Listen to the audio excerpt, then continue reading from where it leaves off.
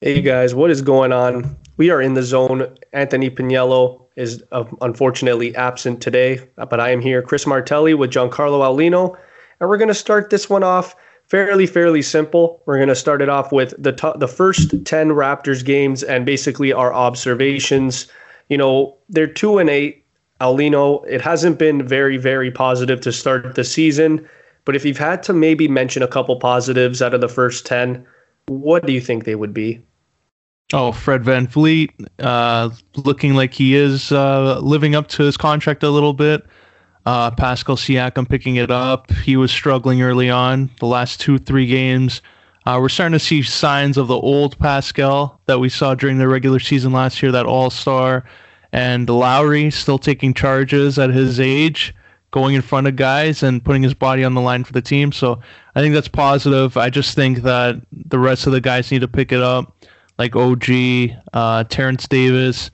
Some of the role players need to really step up, especially the new centers they brought in. I'd like to see more of Aaron Baines play and show signs of what we saw of him last year. So I think the bigs are their biggest concern right now.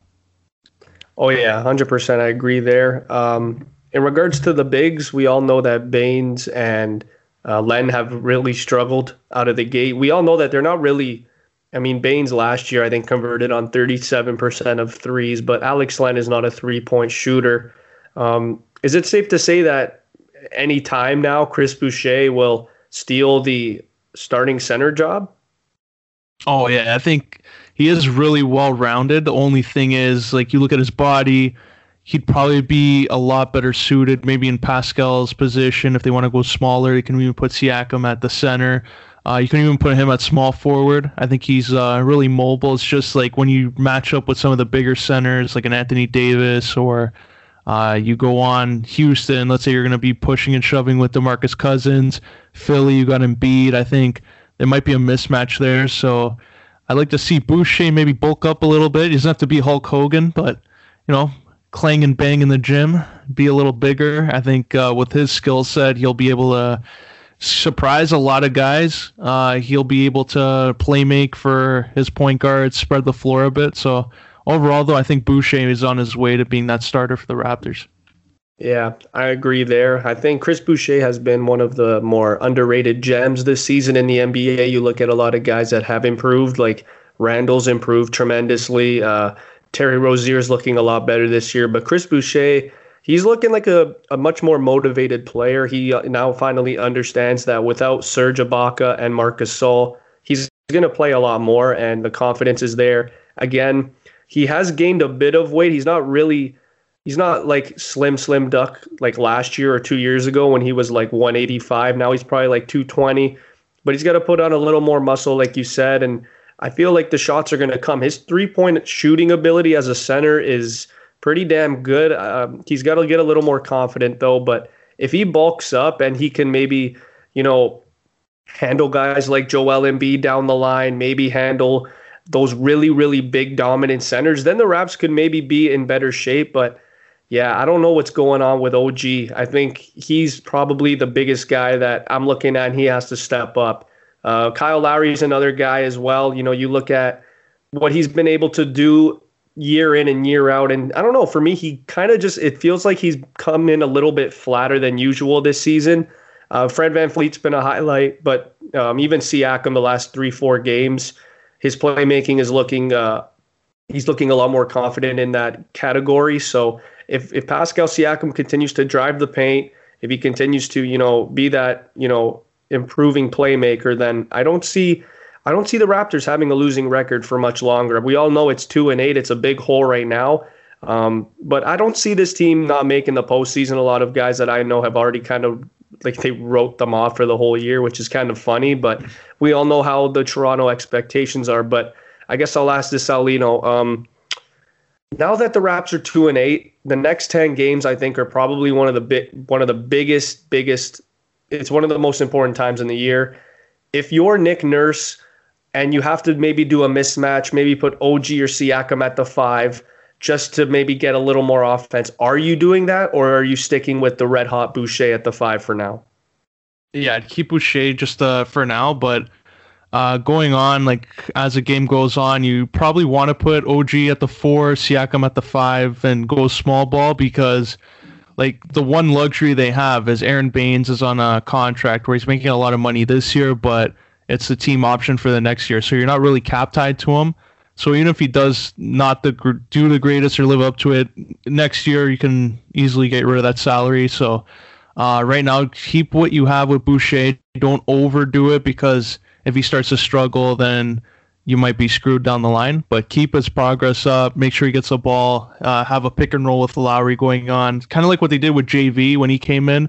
Like, make sure he's involved throughout. You don't want to make him go unnoticed because then once he gets his shots, 1 or 2 doesn't go down, he might like be hard on himself. So continue to have him be involved in the play going on, be a playmaker, because I think something that he does well is like stretching the floor out. So right now with OG struggling, maybe that will change things around if you have him at the 4. But right now, go with those guys, and then third, fourth quarter when it's crunch time as a way to surprise the teams, go small ball. Yeah, I like that as well. We haven't really talked a lot about the bench. The bench last year was unreal for the Raptors, and this year it's not looking so good. Like Terrence Davis has not kind of looked like the Terrence Davis from last year. Matt Thomas, all of a sudden, I don't know if it's the confidence issues again, but he's barely been playing. We've seen a lot more Stanley Johnson recently. I guess, what are your thoughts on the Raptors bench this season compared to last? Yeah, it's looking rough right now. I thought Terrence Davis would be a lot better. Like last year, he was playing well up until, I guess, the playoffs when they went in the bubble. I don't know what happened to him, but like he's a guy last year that looked like this could be a real steal for this team. Matt Thomas, too, his 3-point game is amazing. His shot selection was amazing. Looked like he was getting more of an opportunity, and then for whatever reason, just started to slump. Wasn't getting the kind of shots down that he would usually get. His defensive end game is kind of puts him at a liability if they put him in longer. So I just think they need to be invested overall in all aspects. And then once they eventually get in, we'll see flashes of what guys like Norman Powell did when he came into the league. And he kind of became like an important player. So I think Terrence Davis and Matt Thomas need to follow Norm Powell's lead if they want to be successful in this league. Yeah, I agree with that as well. I still think that the bench is a work in progress. Last year, it was a lot more proven, and I think the chemistry was there for sure. This year, you have Stanley Johnson again, a guy that was a first-round pick, I think a top 10 guy actually for Detroit. Never really panned out. I think the confidence is there for Stanley right now. He's played, I think, the most out of any guy off the bench. Him and TD and Powell are like the big 3 guys off the bench. But I love Malachi Flynn. I think Nick Nurse still has a lot of research, and he has to watch Malachi Flynn, I think, a lot more. Malachi's 21. He was an overaged rookie coming in this season. He got drafted pretty damn late, but he's looking like a steal. He looks like maybe a little Freddie VanVleet. You even have a guy like Yuta Watanabe who can, like, he's a great defensive player. If guys like Len are not like showing up on a consistent night, you could put Watanabe up there. But yeah, the guy for me that has to improve is Matt Thomas. This guy, if you're, for the most part, when you're the Raptors, they either shoot lights out from 3 and they torch you, or they shoot horrendously. And when they're shooting horrendously, Nick Nurse has to put Matt Thomas in the game a lot more. We've seen actually this year, Norman Powell from 3 has been amazing, 42%. But inside the arc, he's shooting like 31%. I think that's just teams figuring out the small ball and putting Powell at the 3. It's a mismatch. He's already, I think he's only 6'4", Powell, so he's an undersized 3 for sure. So I guess teams are figuring that out. But in terms of last season, Powell also has a lot of improving to do, because last year we saw, I think he averaged 16 points. This year only 10. So he's got to pick it up. But I'm not really worried about this team. I think it's all come down to when you lose key players like Serge and Kawhi and Gasol, and you lose all these guys over the years, especially with the same coach and Nick Nurse, it's going to fuck things up, and the chemistry is going to change and all that. So I still think Nick Nurse, he has a lot to work on, and I think the plays, they have to start coming more and more. And this guy, like Nick Nurse, I love him. He won Coach of the Year last year. First year as coach, he gets us a chip. But you got to remember, these guys, OG and Siakam, these guys, they're diamonds in the rough type prospects. Now they're coming up. It's their fourth year in the league.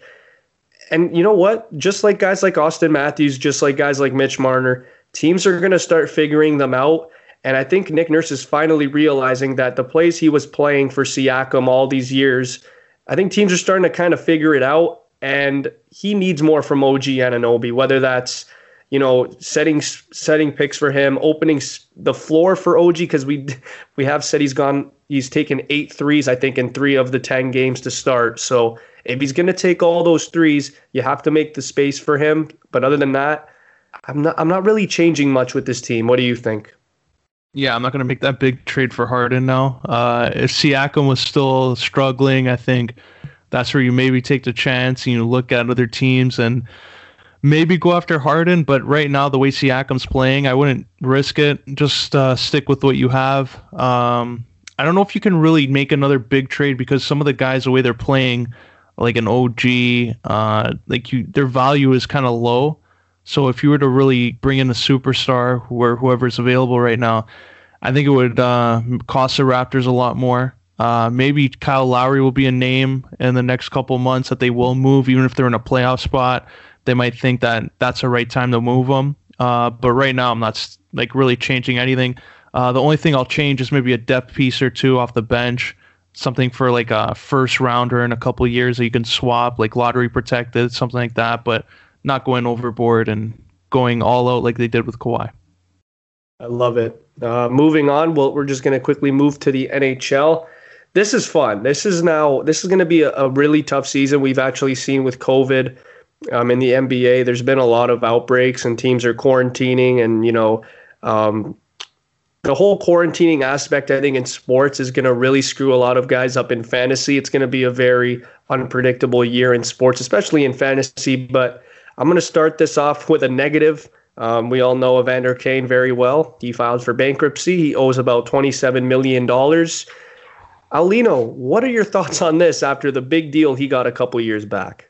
Holy shit. How do you waste that kind of money?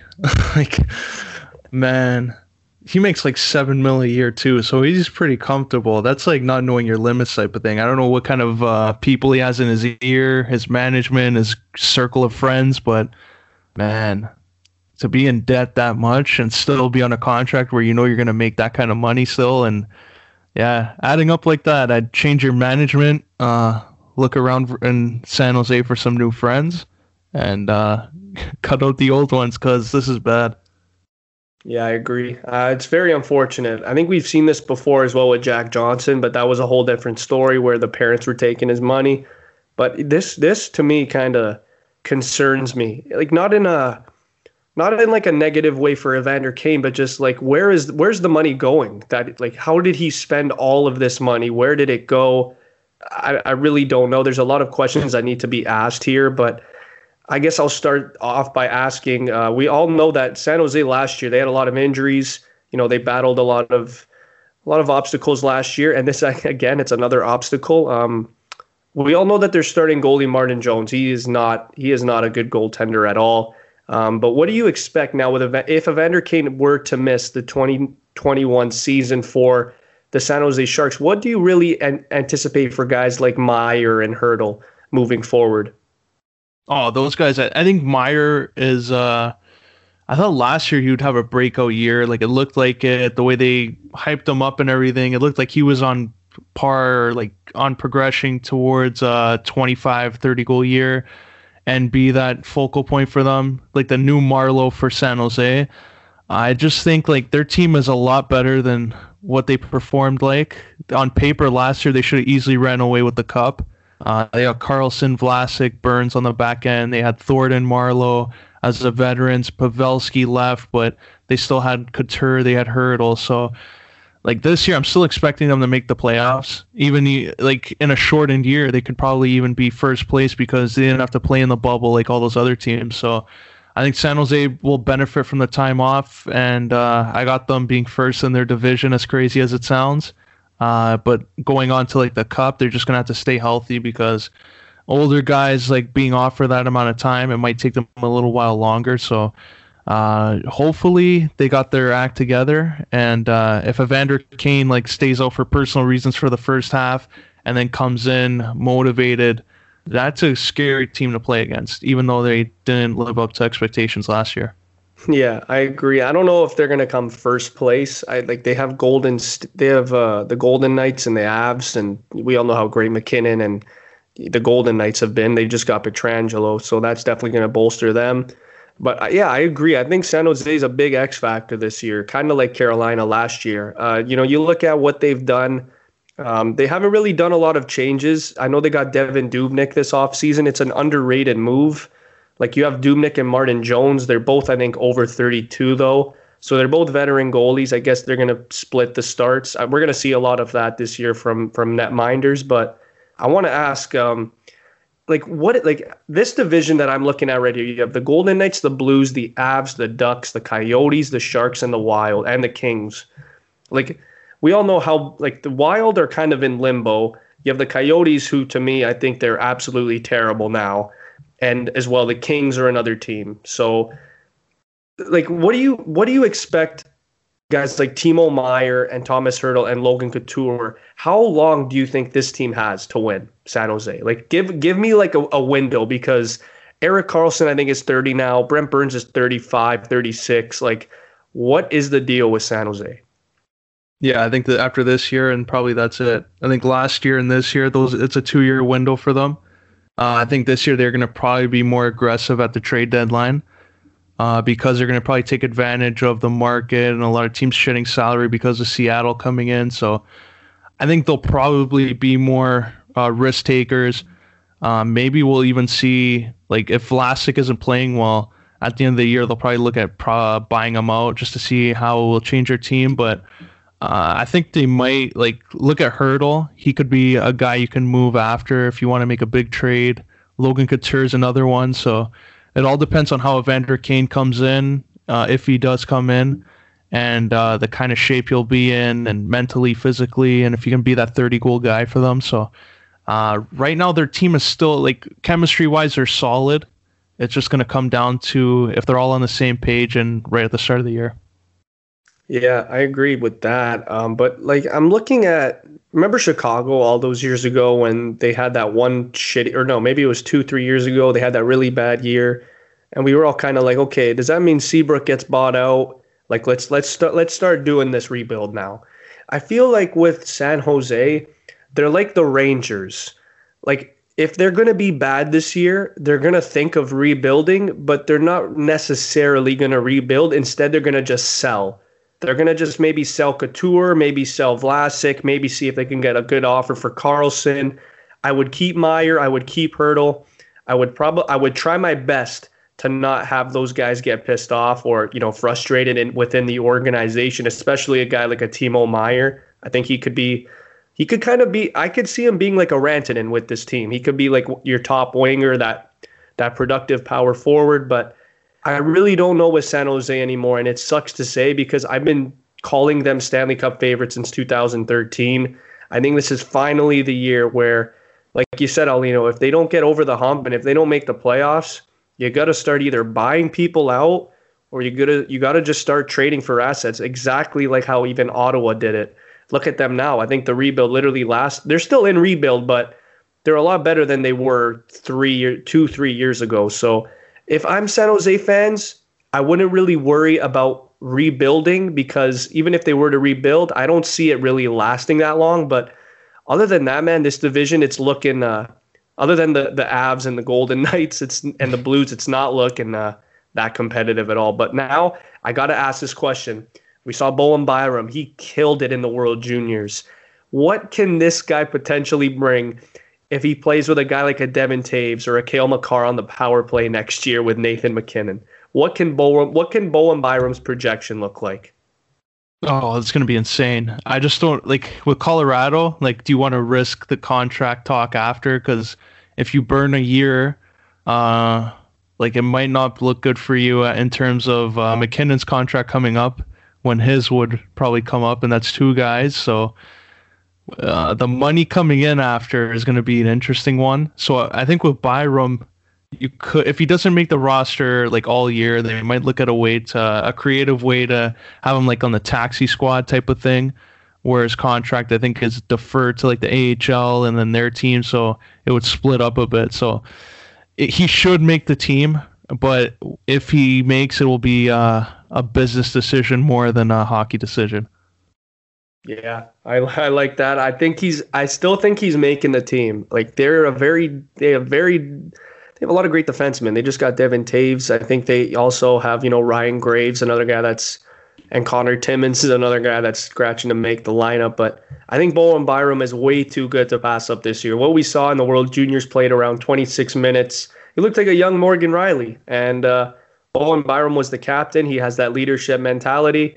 I think he could probably be a better leader than Makar, but not a better player. But this team, I have him going to the finals this year. I think the Avs, man, like you have Landeskog, Kadri, McKinnon, Rantanen. Like this team, they're not fair. Even Burakovsky has slowly started to figure out his offensive game. So I love Colorado. I think this team is potentially winning it all. And scratch the Hart Trophy. I have Nathan McKinnon winning the Hart Trophy this year because he got snubbed last year. So I'm just going to say Nathan McKinnon wins it this year. I have him in fantasy, and that's about it. But moving on, we got to quickly talk about this guy. We've been talking about him for Piniello. I wish he was here to hear this, but finally, Mike Hoffman. He's finally found a team 1 year. What are your thoughts on Mike Hoffman joining the St. Louis Blues? Yeah, it took a long time. He even had to be on a PTO. That PTO lasted all of like 3 days, and then he got a $4 million deal, so good for him. I think there's going to be a prove it type of thing where the situation is he's going to be filling in for Tarasenko at the start, and then after, depending on how Tarasenko is when he comes back, Hoffman might be down on the second, third line if they want to match up with other teams, but this is a good opportunity for Hoffman to show everyone that he is a 30-goal scorer. Come and play a big role for the Blues, who look stacked right now. Even though they lost Pietrangelo, they got Krug, they got Hoffman now. Binnington is still there. They got rid of Allen's contract, so everything's looking positive for them. They don't have to worry about COVID because I think their performance is probably because of that. Like I think a lot of guys had COVID before they went into the playoffs, so that's why they kind of look slow and not their greatest. But I think the Blues this year are gonna have a bounce back, and maybe they can even be that Stanley Cup champion or show signs of being that Stanley Cup champion again right off the jump, because they have a nice, well-rounded two-way team. What are your thoughts on Torrey Krug as well going there? And of course, I forgot to mention this guy because he's insane, and he's finally coming back, is Vladimir Tarasenko. What do you expect from those two guys for the St. Louis team? Oh, Krug, I think right away slots in where Pietrangelo is playing. I think he's going to be that puck mover for them, power play. They have a good core on their defense right now. After when Pietrangelo left, I thought that would be a bad spot because you got Vince Dunn, you got Parayko, like one of those two would have to step up, and whether they were ready or not for that is would have been up to them. They would have had like a lot of growing pains for that. So having Krug step in, a guy who was proven in Boston, I think is perfect and doesn't really turn them away or it doesn't take away their momentum as much. So they're he's going to come in right away, play that role. And Tarasenko, I hope it's a slow approach because he has been a guy the last couple of years who's been unlucky with injuries. But if he is 100%, that's a guy who's like a proven 40-goal guy. He can come in, score big goals. You don't have to worry about like having to rely on someone else to score. Tarasenko will be that guy easily. So St. Louis is looking dangerous this year. I love it. I guess to end this, I'll ask, Blues or Avs? Who do you have going further? Oh, a tough one. I'm just going to go the Blues for now, just because I think their overall team, the veteran group has done it. They know what it is to win a cup. You know what? As crazy as this even sounds, Arizona's another team I'm going to keep an eye on. I think Phil, with no practice, he's going to roll out of bed, score 30. Be back to the Phil that didn't really care before when he was on the Leafs during that lockout year. So Darcy Kemper's another one who he was a Vezina candidate all year. Maybe even Kemper could be a guy if San Jose is playing like shit. They might look at, you know what, let's risk it all. Let's go get Kemper. So I think a lot of teams are going to watch Arizona because if they're successful, Arizona is going to be that buyer. But if they're not successful, I think everyone's going to look at Kessel, Kemper as trade bait. So I think that's going to be a team to watch in that division this year. Yeah, you want to talk about a player who's been flat out disappointing for me. That's Clayton Keller, man. I thought this guy would be so much better than what he is, and I think that's what would have put me over for Arizona. If a guy like a Clayton Keller, was putting up, I'm not going to say Patrick Kane numbers because not really many do that. I mean, Panarin's now, I guess, his successor because Panarin he's a freak. So Panarin, I think, maybe has passed Kane in that regard for offense, but Keller, I expect him this year to kind of remember what we talked about with Drouin 2-3 weeks ago. I expect those talks to start coming up with Keller. If he doesn't start producing in a year, that's when you got to start trading him. Because man, at one point going into the 2017-2018 season, he was the number one prospect in all of hockey, man. The number one prospect. So he's got a lot to work on. I mean, defensively, he's a liability. No offense to him. That's just how he plays the game. But his IQ is there. His skill is there. I need a little more from him if I want to start, looking at Arizona as a bit of a contender. We know what Kemper's all about. He's good. Barrett Hayden's another guy this year. I think this is going to be I think he got drafted in 2019. So this is the second year now. He's going to probably make the team. I don't know with Arizona, Alino, I know you're a big Arizona fan, but I don't see it with this team. And I think Phil will probably get dealt in February. Good for Phil. Do you think Ekman Larson, though, should have... I know they had that deadline.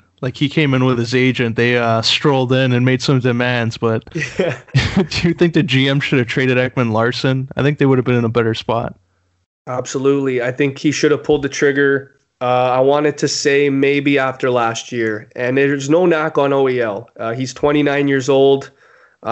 He's I wouldn't say he's in the prime of his career anymore. I probably would have said that at maybe 25 years old, but he's a great leader. Nonetheless, we all know when it comes to captaincies in Arizona / Phoenix, they're very loyal. Look what they've done with Shane Doan. So I don't know if they're just going to ship out OEL like that. I know they have a lot of young leaders that want to be captains. You have Christian Dvorak's a great leader. You have, Barrett Hayden. We can maybe see what he can do. Jacob Chikrin, another great leader. So they do have options if for a captaincy if he does get dealt. But again, Alino, the only thing is now with COVID running around and you really don't know what players' trade values are. Look what happened with Hoffman. This guy was a 30-goal scorer basically a year ago, and he got a PTO because of the salary cap crunch and all that. So I think if OEL were to get dealt, it would have to be monumental, and it would probably go to a team. I know you're probably going to laugh when I say this, but I want to say Pittsburgh takes a run at Ekman Larson.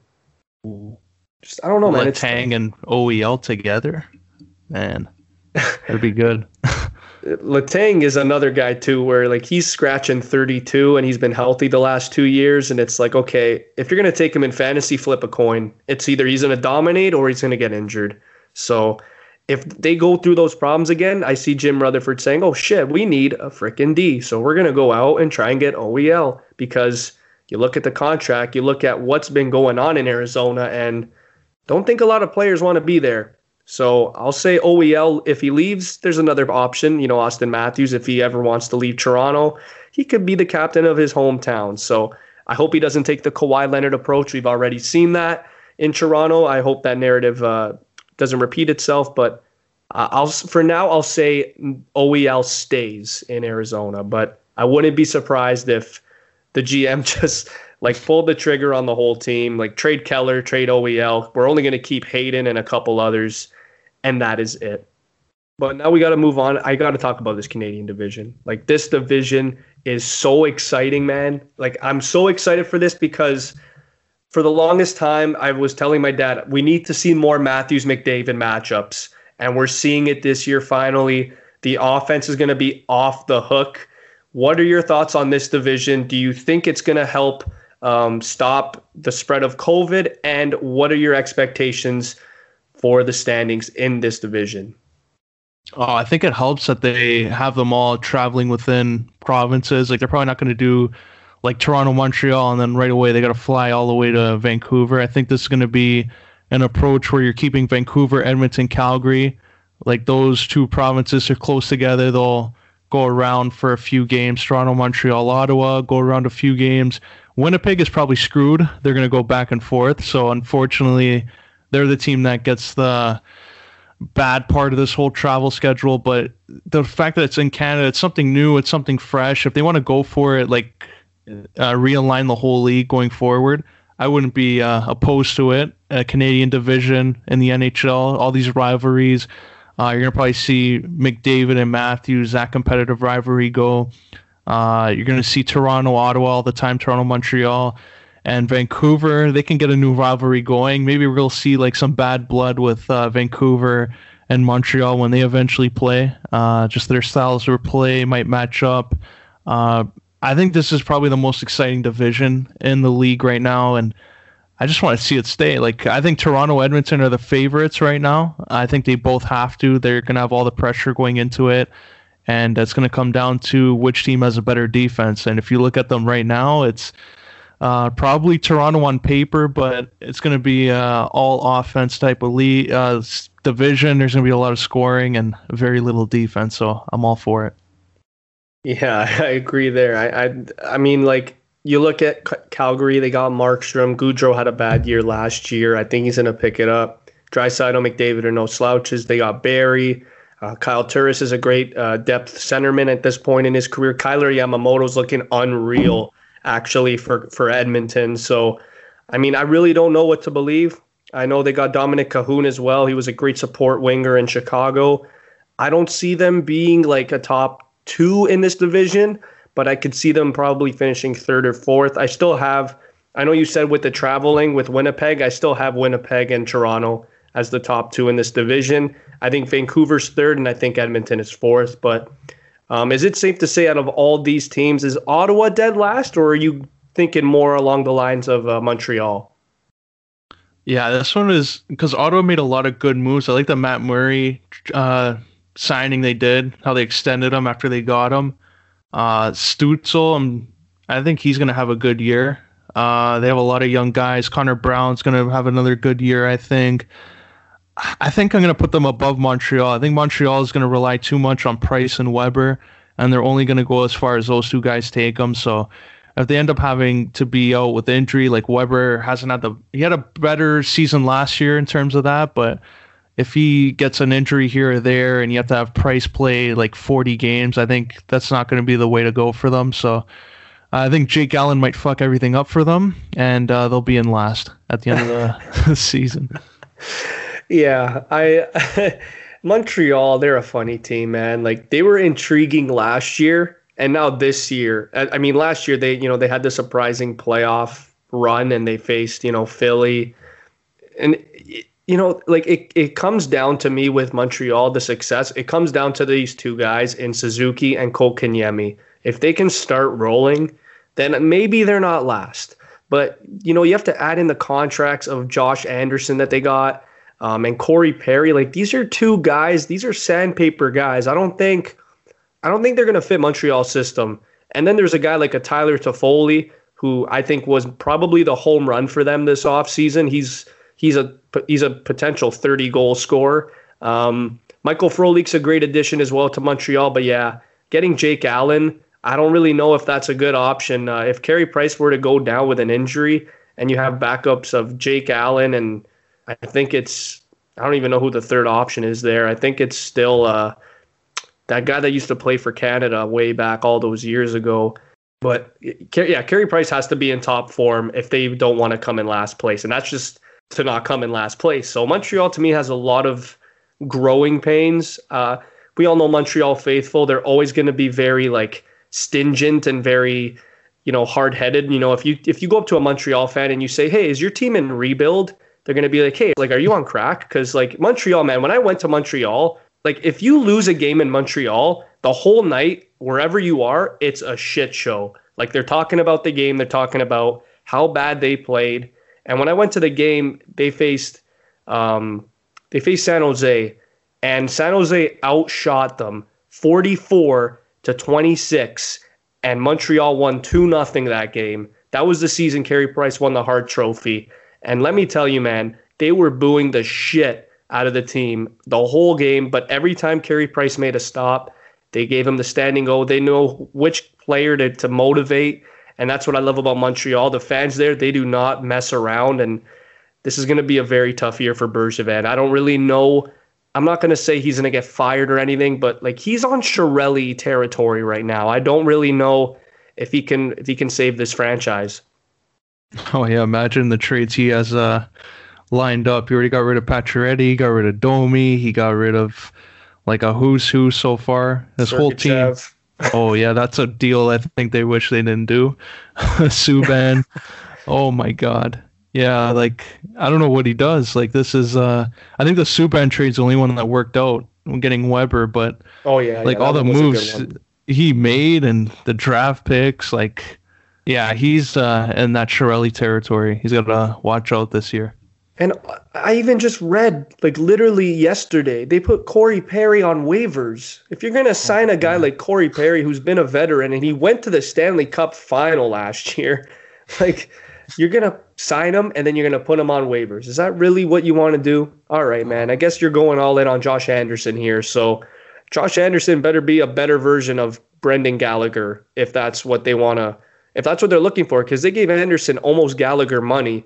But what are your thoughts on like, we talk about Stutzel, we talk about all these young guys being great, but what are your expectations realistically, Aulino, on Suzuki and Kotkaniemi? Because I feel like I'm higher on those two guys than a lot of other guys. Yeah, I like Suzuki. I think he could be a first line like playmaker, but definitely a top six. If he's not a first liner, I think he can be that guy like kind of like what Kadri is, not like as aggressive, but like when Kadri came in, everyone was saying, oh, he wants to be that first line center, but you have him slotted in on the second line, play up and down the lineup, maybe even go to the wing. So I think Suzuki will be something similar. I don't think he's going to be a kind of guy that goes in the boards and just decks people. I think he's going to be a skilled guy, someone who can contribute on the power play, playmaker. If he has the right wingers with him, he can probably put up like 35, 40 assists a year, but I think it's going to take like a few more years before we really see his best like version of him. He's one of those guys that he came into the league early, and because of that, everyone's going to put unrealistic expectations on him and expect them to get like 90 points. So I think it's going to probably be another year or two before we see that potential finally come out. Wow. I'll end this with hockey because like this is fun and I'm putting you on the spot here. But out of these three teams in this division, like this is the one with the East and the West teams. Out of these three teams, which team do you think will be the best? Because to me, they're all relatively in the same boat. You have Chicago, Columbus, and Nashville. Oh shit! Yeah, this division is going to be a fun one. A lot of different matchups. I'm going to go Columbus so easily on that. I think Chicago's going to regress here. I think this is going to be a bad year. Taves being out for the start is going to hurt them. And then once he comes back, I think it might be too late, even though Kane is still amazing. I think Columbus is just going to be that top team out of those three because they're consistent. They're coached by Torts. He loves that style of play that he has. Like Dubois, I don't know what the hell he was thinking by saying he wants to get traded, but he signed an extension. I don't think they should trade him. They got Domi coming in. I think that's going to be the perfect match. Him, Torts, you put him in that offensive core they have. They have Seth Jones and Werenski. That's all you need on defense. Seth Jones is a 60-minute man like we saw in the playoffs. He's a stud. So I just think this team is going to be an easy playoff team. If their goalies can continue to improve more than what we saw last year, I think this team could even challenge for a top spot in the division when it's all done. Yeah, you know what? I actually agree there. I was going to say Nashville to be the better team, but I really don't know at this point in time with Rene and Saros. Like Rene's 37 years old now, and this is where Saros has to start picking it up. And Saros is even like 27 now, so Saros has to pick it up. I know they drafted a couple international goalies last year or 2 years ago, so we got to monitor that. But Yeah, I like Nashville. Like they have Ryan Johansson, they have Arvidsson and Forsberg rolling, but other than that, they're not really that same team anymore. I mean, Roman Josi to me is probably still a top three defenseman in the league. Ryan Ellis is there, Ekholm is there. They have Dante Fabro, so they're okay defensively, but for me, their goaltending is kind of it's shaky now. It's finally gotten to that point where Rene has finally declined. Father Time has beat him, and now you have Saros, who's already in his mid to late 20s. So this team, they're also for me in San Jose territory, where it's like you really, really don't know where you guys are going. So I agree with Columbus. I think Dubois is a star in the making, if he's not already.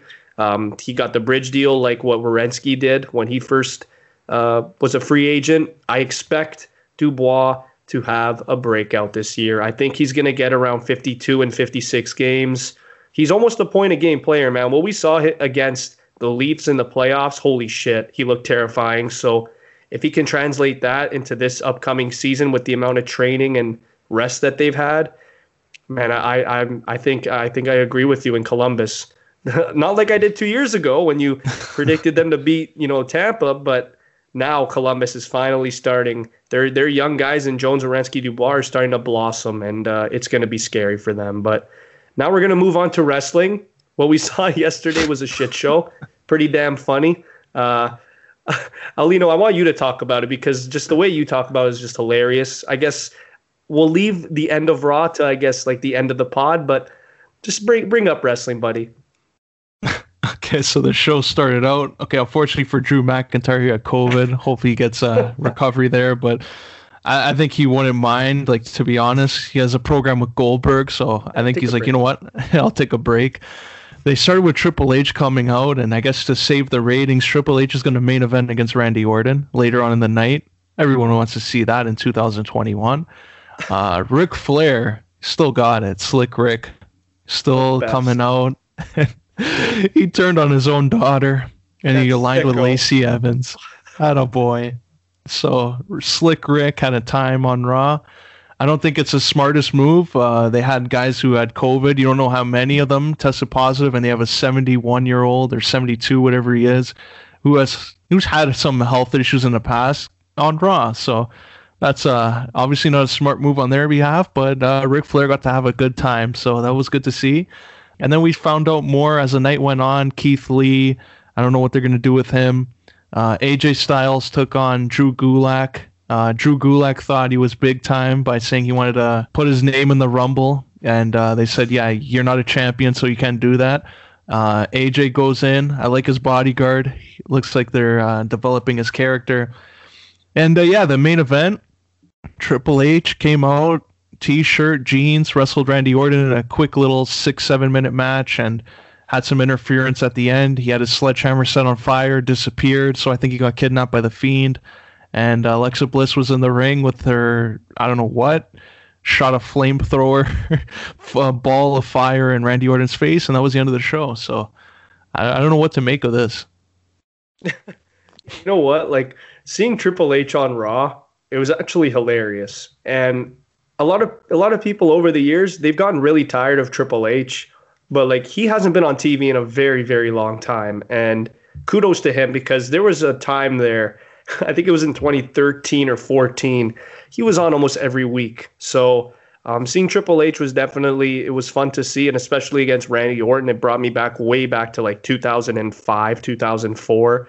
So that was fun to see. And the vets, they did their best. I think Triple H, wrestling in a shirt and jeans, it's very 2021-like because I don't see him putting on tights and all that stuff at the age of like 51. So kudos to Triple H for not showing us all that baggage at 52 years old. I like the new look. If he's going to wrestle again, I want to see him in this. But I feel like this is just to keep Randy's momentum going with Triple H coming on Raw, and I wouldn't really say it's more for the ratings. I think, I know ratings do matter in the long run, but we got to remember, man, this last year, Randy Orton has probably been WWE. Like, if I think of one guy in WWE the last, year and a half that's, I guess, carried the company, I'm probably going to go with it's either Randy Orton or it's Drew McIntyre the last year and a half. And yes, Roman Reigns has done his thing since February, but like the last year and a half, Randy Orton and Drew McIntyre have just they've knocked it out of the park. So I think this was just to maybe keep Randy's momentum and, that mystique with the Fiend. And, what we saw at the end of the show was an absolute joke, throwing a fireball at Randy's face. I guess I'm going to start by asking here. We talked about it a little before the pod started, but who the hell is the face here? I think 1 week it looks like Randy is. The other week it looks like the Fiend is. Now with what happened on Raw, I don't think anybody is on it. Like, I don't even think like they know. If there was a crowd, it would be able to be easier to tell. But the more this thing goes on, the playground, the swing set, the Firefly Funhouse, you have Randy Orton coming in and killing Rambling Rabbit. It's a mess. I don't know what to make of this. I think they're going to have to get creative because I don't know how they're going to lead to Randy Orton and Edge out of this whole thing. Like, is Edge going to come out with and save the day with a fire extinguisher, and then Randy's going to get upset, and then they're going to lead to like an Inferno match at WrestleMania? Like, I don't know. I like what Randy Orton's doing though. He's been the bright spot. I didn't think he can still develop a new character after 20 years of doing the same thing, and he's evolved again, which is crazy, and it just shows how good he is. Well, what are your thoughts? I guess I'm gonna start with we all know that Randy Orton is facing the Fiend. I want to say it's at the Royal Rumble. But what are your thoughts? Like, I assume that means Randy's not in the Royal Rumble match, and if he's not, because I did see rumors that I don't know if obviously plans change, but I remember the rumor for the longest time was Randy Orton versus Edge for the WWE Championship at WrestleMania. Do you think those plans have changed by now, or do you think they're still probably they're gonna go and do that? I think it would be good. It's just the only thing about that is Edge, I think, is 3 matches a year on his deal, or 4 depending on what it is, and I don't think they want to have it where he wins a title and then we're gonna waste all his matches in 2 months. So if they do that, it might be a little bit more predictable. There's only so many things you can do with Edge like that as a champion. So I think they probably change plans on that. But I think Orton Edge has to be that match at WrestleMania now, depending on what happens with Drew. But I would go Randy versus Edge. I don't think it needs a title at this stage. I think they just need one more match after what they had at, I think it was Backlash, that greatest match ever tagline thing. So I think they'll probably have just a regular match, and then we'll see Orton still be the heel and end that rivalry. But the Fiend, I have no idea where they're going to go with him. That's why I'm thinking, the more I think about this and the way they're building this feud, would you be surprised if they just scratched Randy versus Edge and they went with Orton versus the Fiend at WrestleMania? Yeah, it would be interesting because they probably could drag it on. If they don't have Orton and the Fiend together for another month, I think they could do that. Just keep the Fiend off TV, have him return at WrestleMania, and they have their match where the Fiend goes over. But even Edge, if they do a triple threat, let's say Edge isn't totally 100%, but he can still have take some bumps. If they do a triple threat to kind of protect them, I think that could be another option. Or if they want to have Edge come back and swerve everyone, do a tag team, and you have somebody else debut and align with the Fiend, that's another option. But I think they should have Randy, the Fiend, and Edge somehow together for WrestleMania. Yeah, I agree with that. I mean, I feel like Edge and the Fiend, the way that their characters are, and we've seen Edge go to really dark places, I think that would be a triple threat match. I think I wouldn't really care who would win that. I love all 3 of them, but I think the Fiend would have to win if it was the 3 of them. But I still think Orton is taking the loss either way. He's at that point now in his career where it's either he's going to put over Edge for his last Mania match, or he's going to... I mean, this is the thing. Is Edge really done after this year? Is he actually going to compete till 2023? We really have no idea. So we know the Fiend is going to be here long term. Randy, we've been saying for the last 2-3 years, maybe start going more to part-time status, but he's just been doing his thing. So, I mean, I think what I'm going to say, maybe in a year's time, we really have no idea if any of these 3 will be big time main event guys. the reason I say that for The Fiend is because, man, like Bray Wyatt over the years, I thought this guy was going to be like the next Undertaker, the way they were building him up with the Wyatt family, and he beat Kane in his first match, and then it just went to shit. So I really hope The Fiend in a year's time is very, very, very, very monumental to this business. Randy Orton has been monumental for, 2 decades. So I feel like maybe this is the best opportunity here for maybe you just let Randy and The Fiend go at it at WrestleMania, and you have that mystical, dark, cinematic match there where you could have The Fiend versus Randy, and maybe you could have Edge maybe take on maybe a returning superstar. I don't really know. Maybe would you be opposed to maybe seeing Daniel Bryan versus Edge in a one-on-one? Oh, that'd be good. Even Edge versus AJ. Like AJ's like going around. He's like in the mid card main event. You don't really know what he's up to. Like I don't think he's gonna win the Rumble match because I think they might have other plans for that. But I think AJ versus Edge might be a little swerve, and you can do Edge versus Randy at SummerSlam. But I think like Edge coming back, it's gonna be. There's different opponents he can wrestle. Wouldn't obviously put him against someone who's not safe in the ring. Like keep him away from Seth Rollins for a little bit. Let Edge have one more match. Probably against AJ, I think would be the safest pick. You can have AJ brag about the whole Boneyard match and then have Edge come out and they can go at it. You can even do the Miz versus Edge, but the way they building the Miz, they haven't really like set him apart for that. They're kind of using just a briefcase for him to come out, and then they'll probably do something with him. So if they were building him up more and having him go over in his matches, I would go Miz versus Edge. But right now, I don't think that would make too much sense. Yeah, honestly, man, like I feel like us as WWE fans, we got to start realizing that Randy Orton versus Edge might not even be happening at WrestleMania. Like there are a lot of different options. Like I've even been hearing Drew McIntyre versus Brock Lesnar again for the WWE title, and I'm not even opposed to that as long as maybe Drew wins again. Brock Lesnar shouldn't really be champion anymore, but Vince McMahon, we all know how hard-headed he is. He doesn't really look into the future. So plans always change. I think regardless, AJ and Edge, whatever they're in, they're going to knock it out of the park because that's just who they are. They're the heart and soul guys in the company. Randy Orton as well. It depends with Randy. Like if he's going to take on a guy like AJ or Edge in a singles match at WrestleMania, I don't think he's going to be as motivated as if it were maybe like The Fiend or if it had a title in it. So I think Randy Orton has been deserving of getting that title. Like for goodness sake, he was the WWE champion. A lot of people forget that he beat Drew McIntyre. So he was the WWE champion later on in 2020. So I wouldn't be surprised if Randy Orton like crawled in there and he had a title shot at WrestleMania, because out of all the guys that we just mentioned, I think Randy Orton is the most deserving of a title shot right now. Not Brock Lesnar, not Goldberg, none of those guys. So if I'm booking it, I would probably do, I would even maybe put The Fiend and Randy's feud into like just kind of, you could shift it into a Drew McIntyre type storyline. You know what I mean? Like I feel like if even those three were to face each other, that's something different. It's something fresh, and it would leave the fans definitely on their seat because I really wouldn't even know who would win that. Yeah, even the Royal Rumble, like it's so unpredictable because like I saw Daniel Bryan as being a favorite to win it. Shinsuke, the way he was on SmackDown, he can be a name to win it.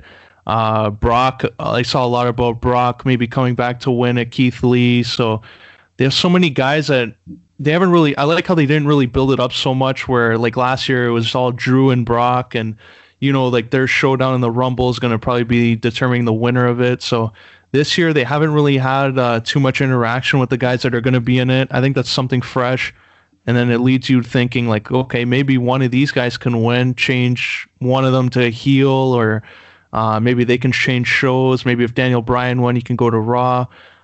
So I like how they're doing that, and it's probably going to lead to a better WrestleMania, I hope. Maybe the main event, you see something like Roman versus someone even on his own show. Maybe he faces Shinsuke. They build up Shinsuke for the next while and ends up being him coming up. Or maybe we see Daniel Bryan and The Miz, even though it's a little bit unpredictable. The Miz would have to win the title. But I think Drew right now is probably going to be the champion who's facing the Rumble winner at WrestleMania. Yeah, I was gonna say, do you think it's better for WWE to maybe do Roman Reigns versus Daniel Bryan? Like, because that I feel like Roman Reigns versus Daniel Bryan. I know the Miz and Bryan, like we all want that. That storyline is outstanding, but I feel like that's really predictable. Like I feel like Bryan has to win that match against the Miz.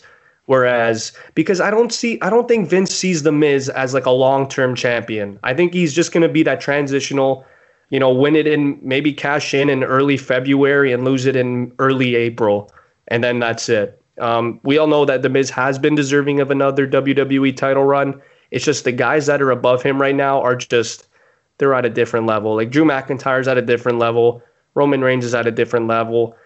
Even guys like AJ who are still trying to scratch and claw and get a WWE title, I think he's still better than The Miz.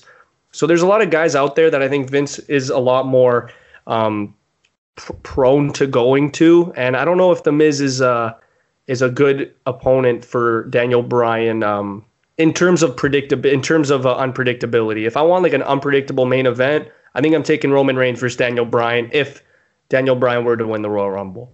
Oh yeah, and then you can have maybe the Miz cash in at WrestleMania, or maybe the night after, like as a heel thing. Like I agree with you. I don't think they want to have the Miz go into WrestleMania as a champion again, because of what happened last time with Cena. Like it was kind of the afterthought. So if they're gonna build it, it's probably after WrestleMania is the likely thing where he would cash in. But like going into WrestleMania, you would probably want AJ or Drew, Randy. Roman, I don't think Roman's losing the title to Adam Pearce. Like, I don't know, people online are going nuts and saying, oh, Adam Pearce, this guy on the Indies who went into like NWA, Ring of Honor, he's all of a sudden going to win the title as a WWE official. I don't think that's happening. No. Roman's going to be champ. So it's a nice little story, but I don't think you want to kill the guy's momentum with a 42-year-old just coming in and strolling in for a title. I think it would be a nice little technical matchup. But I wouldn't have Roman lose a title at the Royal Rumble. Yeah, no way. No way in hell am I doing that. Roman and Drew as champs are absolutely amazing. Even Bill, like if Bill were to win the title, like for me, that's abysmal. But if it just means Drew's going to win it at WrestleMania, then like I really don't give a shit. And then, but again, even last Mania, when we were talking about Bill Goldberg versus Braun Strowman for the Universal title, I think we literally talked about it for like a minute and we laughed. So I don't want that at this year's WrestleMania. I want both the main title matches to be absolutely brilliant. So I don't want Bill Goldberg in it. If Brock's in it, put on a good match. But other than that, I want new freaking faces. I want to see The Miz. I want to see Bryan. I want to see, Roman Reigns again there. He actually hasn't been in the main event with a title for a while, I think since 2016, 2017.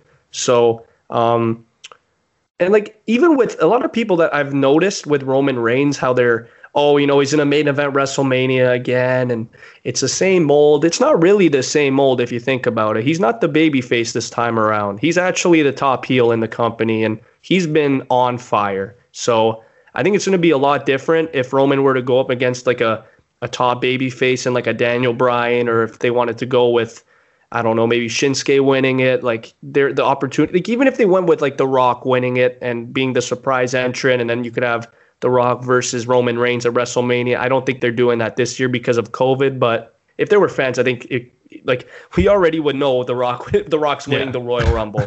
We wouldn't 100%. Even be talking about Bryan or any of these other guys. So thank God for that. It's still unpredictable. I really have no idea, but I really hope Roman Reigns, whatever he does, the fans appreciate, because him as well, he's been tremendous this year. Do you think they'll do like a 2-night thing again if there's fans? Like if they have a limited number, do you think they'll go with what they did last year, or should they have a 1-night thing and just Roman as a main event? Well, we've talked about this for like 2 years now. It's either, me as a fan, it's too long, or it's either it's too long or they got to shorten it. So that's how I look at it. So if it's WrestleMania, and what has it been the last couple of years, like 7 hours? So if you're going to do a 7-hour show, like people get tired after like 3. So, I mean, I would probably do the 2 nights again. If you're going to have like 15 matches on a card, that's way too many for one night. I would maybe spread it out. And like, Elena, we talked about last year. Last year's WrestleMania, to me, was probably the best WrestleMania since 30. And that's saying a lot. There were no fans last year. It was in the Performance Center. They all did a great job. It was a Saturday and a Sunday event. And I think it's better all in all for wrestling fans. Like, it's basically your whole weekend is gone and it's devoted to WrestleMania instead of that one night on a Sunday where on the Monday you have to work and you have to get up and the show ends at 11:30. So I think if it's going to be like this moving forward with 15 matches and you have like a cinematic match and something like that can last upwards of an hour, then yeah, I think the two night thing, they have to keep that moving forward. If they do the 2-night thing and let's say they have a cinematic match, do you close the show of night one like they did last year with a cinematic match, like assuming it's Randy and The Fiend? Or do you like, because it's not Undertaker involved, do you go back with having one world title on one night and then the other main event the other? I think it all depends on how they want to elevate like The Fiend's status. If The Fiend is if he's going to have a cinematic match against a Randy Orton at WrestleMania, like a be-all and end-all, like, like this ends the feud for good, I think they need to do that. I think they have to put that in the main event because, like, The Undertaker and AJ Styles to end night one last year was perfect. I think that was, like, it couldn't have gone better. And I feel like that's a lesson that they need to look at, and they need to say, holy shit, like, we need to start doing this moving forward. Like, fans, like, it's all digital now. Everything's digital. Fans are always on their computers, on their iPads, tablets, whatever. So I feel like if they were to do that and they can get away with it being even a main event, and like it, like, dude, like I read mixed reviews. Some people hated it. Some people absolutely, like me, you and Paniello, we absolutely loved it. And I've read that like other people are like, oh, this isn't wrestling. They're not wrestling in the ring. This is all different. But to me, I think it's a modern and it's a good different. It's something that Vince has seen and he's like, holy shit, this is actually working out beautifully. Even when they did Cena versus The Fiend at WrestleMania, I think that was on night 2, and that was absolutely incredible too. So for me, both cinematic matches at WrestleMania, they performed tremendously. So if they're going to put the term cinematic match at a WrestleMania, I think it has to be newsworthy either way. So if they're going to do a cinematic match night one and you have a guy like Randy Orton and The Fiend, yeah, that has the main event. Yeah, that would be good. Having a nice little cinematic thing with The Fiend. Even Randy, that's sick fuck. Maybe talk Keith Lee, Sheamus. I don't really know what's going on with them, but I think Keith Lee is going to have a big year this year. Oh, yeah, Keith Lee. You know what? This is another interesting one I saw online. Some fans on Twitter have been saying, like, if they go with there was one idea of, like, Brock, Keith Lee, Drew as a triple threat, and as a big swerve, you have Keith Lee align with the Hurt Business and turn heel to win the title, and that would turn Brock as more of like a tweener instead of the heel, and you would have Keith Lee turn the heel all in the same match. So do you think that would work with Keith Lee? Should he be built as a big baby face, or do you think he would benefit from a heel turn? I think it depends on what Drew does in the next month or two. Like, I know Keith Lee is already kind of scratching main event. Like, the fans, like, the hype is there for him, kind of like how it was when Aleister Black first came on the scene. Unfortunately, with Black and guys like Balor, it didn't really work out right away. Like, they came up, they were hot, and then they got I remember Finn got injured. He was in the Universal title match, and he got injured. So there was that. I actually forget that Finn is the first ever Universal champ, which is hilarious. But yeah, another thing too, like, I want to talk about Sheamus, and no one has talked about him in this light. And I'm saying this right now, he deserves a main event spot. If we're talking about Keith Lee being in the main event, you have to put Sheamus in there because these guys have been in a program together. I wouldn't even be surprised if we saw Sheamus versus Keith Lee at WrestleMania in like maybe a 10-minute opener. I don't think that would really hurt either of them. But if they want to push Keith Lee to the moon, like right now, I think it's the best time right now. You could have Keith Lee versus, like, let's say, for example, the week before the Royal Rumble, we see Keith Lee align himself with the Hurt Business. And let's say he comes up short in a singles match against maybe Drew McIntyre on Raw. Wouldn't it make sense if you're going into the Royal Rumble fresh off a heel turn and you're with a faction?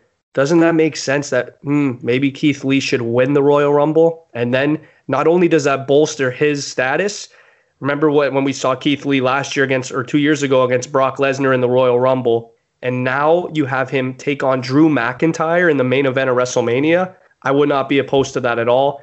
I feel like if he wants to get to that status, Alino, he has to turn heel, not face.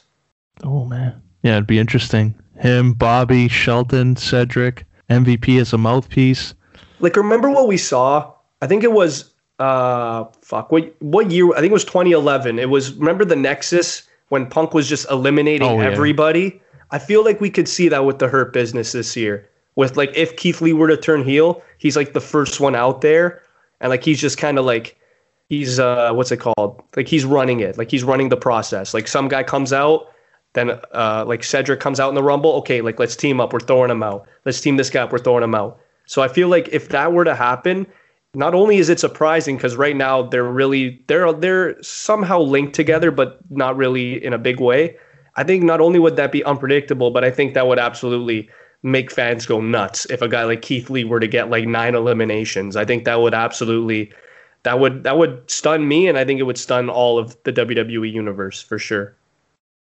Yeah, would definitely be a nice surprise, especially last year came in, even though he wasn't in for a long time. Him and Brock, that short, like 5 minutes, Strowman came in. It was a good showcase for Keith Lee. After Brock was dominating, Keith Lee was like the equal to him. So they built him up well, and now coming into this year, it's going to be a big moment for him to come in like that. Yeah. I don't know, like, Keith Lee is like the biggest X factor for me. Like a lot of people say it's Daniel Bryan or AJ Styles. I think it's Keith Lee this year. And if it's not Keith Lee, it's a guy that hasn't even been on WWE television for a while, and his name is Seth frickin' Rollins. So I think it's between those two guys. I think those guys are the guys that, when I think of unpredictable outcomes, kind of like with Sheamus in 2012, I feel like these two guys can come out of nowhere and win the Royal Rumble. Oh, yeah. Seth versus Roman at WrestleMania. That would be perfect. Can you just imagine that? Like a face Seth Rollins, like a cringy face Seth. Like, you know, like, oh, I love the fans, all this. And then you take on a badass heel in Roman Reigns. Which one is getting cheered there? Oh, man, probably Roman. Oh, yeah. That's what I want to hear. Oh, what a time that would be. Just imagine saying that in 2014. Oh, man. Stupid Brock ruined all that. He was dominating at that time. But yeah, man, I think that's it for this week's episode. This was me, Chris Martelli, Giancarlo Alino. We talked a little bit about the Raptors' struggles out the gate. Talked about this new Canadian division, talking about the NHL season. By the way, it starts tomorrow night. And of course, our build for the Royal Rumble continues. Who's going to win between Randy, the Fiend, and is Drew McIntyre going to take down that old fart, Bill Goldberg? Stay tuned next week.